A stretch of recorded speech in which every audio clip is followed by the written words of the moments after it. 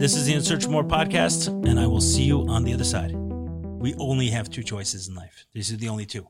You're doing one or the other of this at all times. You're either dealing with your stuff or you're running from your stuff. That's it. Speak on it. So when you're talking about doing the work, when I hear that, what does that mean? Is I'm dealing with my stuff. That's it. That's what it means, do the work. So the stuff that's coming at me every single day, am I running from it, numbing, escaping, distracting, avoiding some way?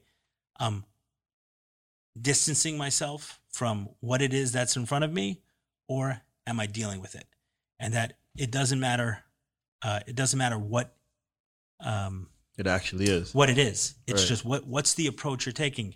And obviously, no one is dealing with our stuff 100% of the time. That's impossible. But when we talk about the work, that's what we mean. Is instead of running from my stuff, I'm dealing with my stuff. What you want? Addiction in a nutshell. What is like addiction 101? It's numbing, escaping, or distracting. That's what it is. In other words, avoiding dealing with my stuff. And when it comes at me, I numb it. If something I could escape, I escape. If I can distract from it, I distract. I avoid. I somehow don't deal with my stuff. So for you, what was like porn addiction for you? What was that? A numbing, a distraction, or an escape? And from what? It's all of it.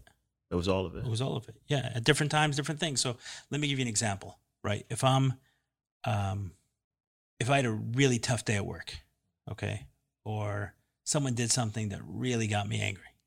And until that time, the only way I dealt with something that made me angry was either lashed out, completely unproductive, or I didn't say a word. One or the other. So both lashing out is not a way of dealing with anything. It doesn't,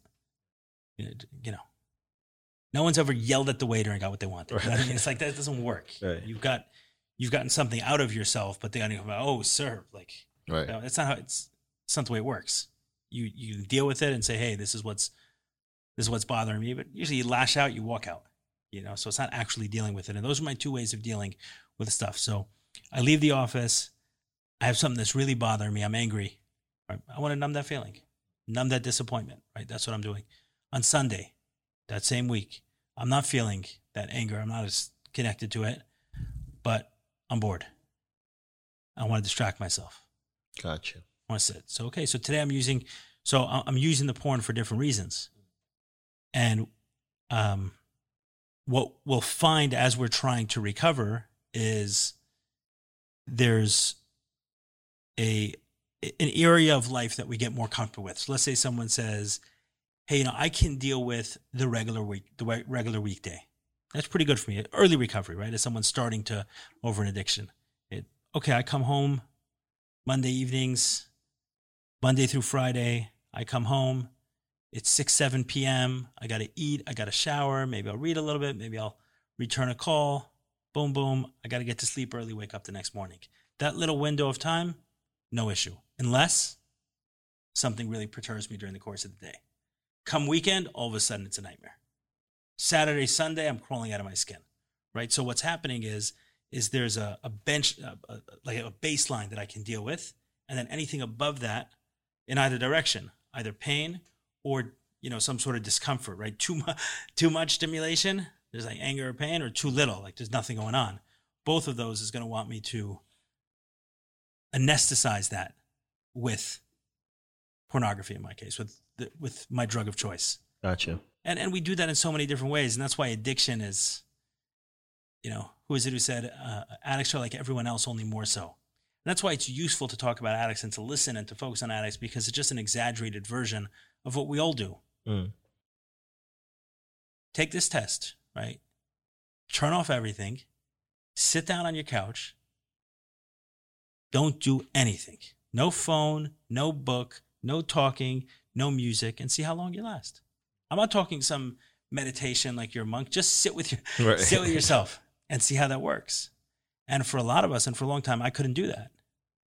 Hmm. And if we can't do that, we can't sit with ourselves, then yeah, at some point in time, we're going to have to or distract or numb.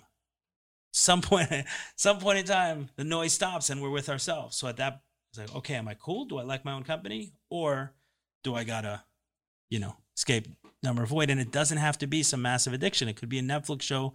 It could be a phone call. It could be scrolling through emails. It doesn't matter.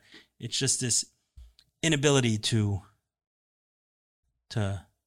face oneself. And that's the two choices that I'm talking about, is either we deal with our stuff or run from our stuff. And we're always doing one or the other. And the work is that. In the next episode, we'll talk about where we started this episode at, which is what to do when wifey's not on board.